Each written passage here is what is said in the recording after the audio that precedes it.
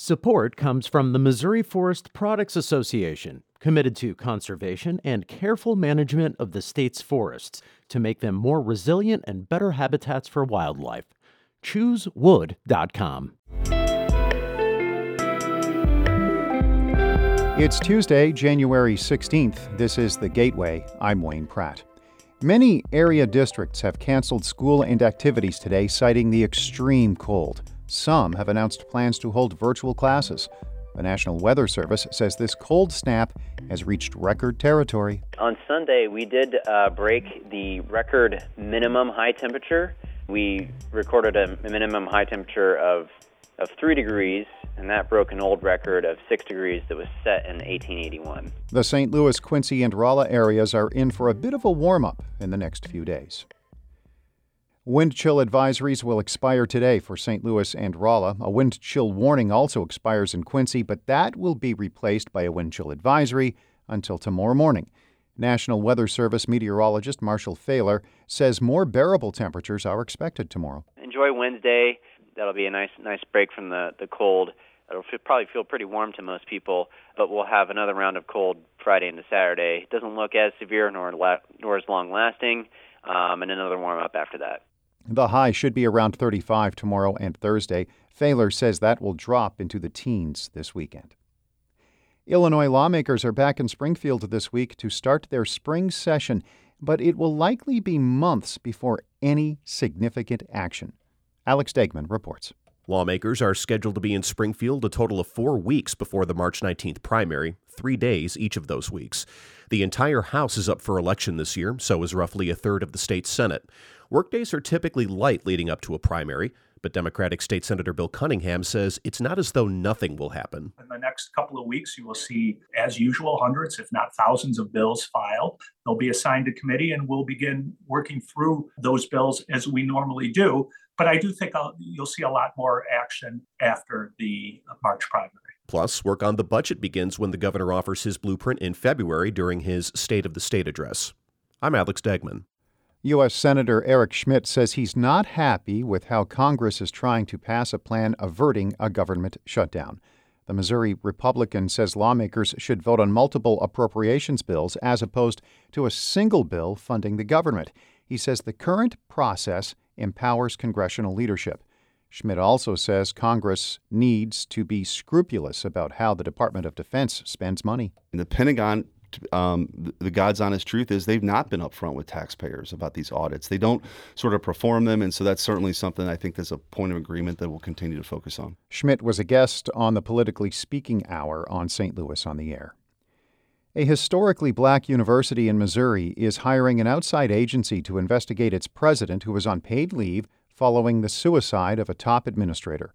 Lincoln University in Jefferson City says President John Mosley volunteered to take paid leave. The Board of Curators says there are issues with his compliance with policies and procedures.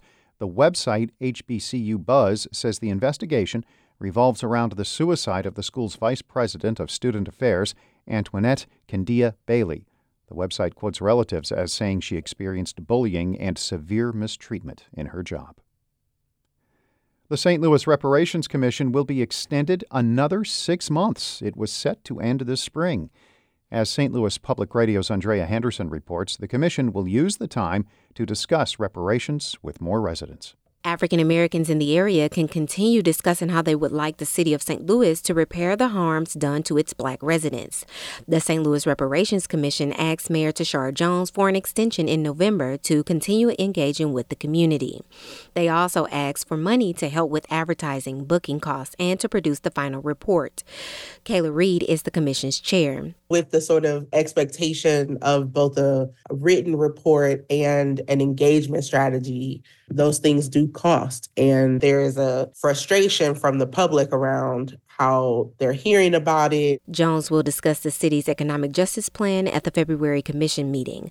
I'm Andrea Henderson, St. Louis Public Radio. Frigid temperatures yesterday did not stop St. Louisans from honoring the Reverend Martin Luther King Jr.'s legacy.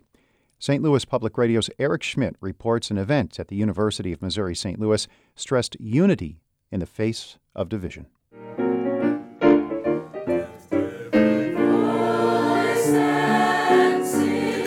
The The audience inside UMSL's Two Hill Performing Arts Center swelled with energy as the Sheldon's All-Star Chorus kicked off the university's annual celebration of the civil rights leader. Keynote speaker Benjamin Jealous says there's still a lot that needs to happen to achieve King's goals for America. This country is fragile. It's only ever been a small number of us who have led the fight to keep the American dream alive. Jealous says the country's history is marred by racial division, which has erased Black history and impeded progress toward prosperity for all people. I'm Eric Schmid, St. Louis Public Radio.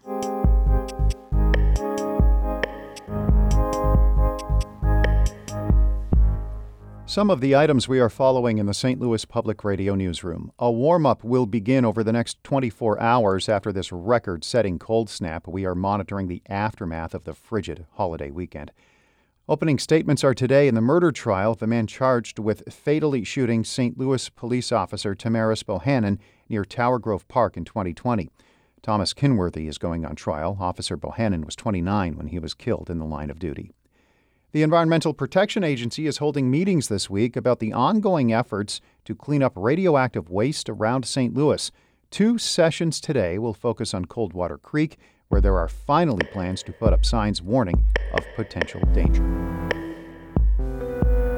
As we go out today, more from the Sheldon's All-Star Chorus and UMSL Voices of Jubilation during yesterday's Martin Luther King Jr. Day event at the University of Missouri-St. Louis. When I wake up in the morning, love, and the sunlight hurts my eyes. The Gateway is a production of St. Louis Public Radio, and we are a listener-supported service of the University of Missouri-St. Louis. Theme music by Ryan McNeely of Adult Fur. I'm Wayne Pratt. When I look at you, and the world's all right with me.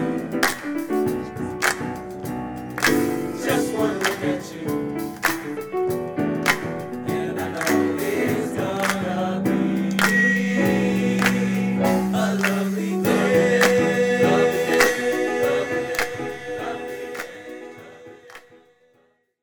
Support comes from Mosby Building Arts, a design-build company committed to remodeling the right way. Visit callmosby.com to get project inspiration for any room of your house.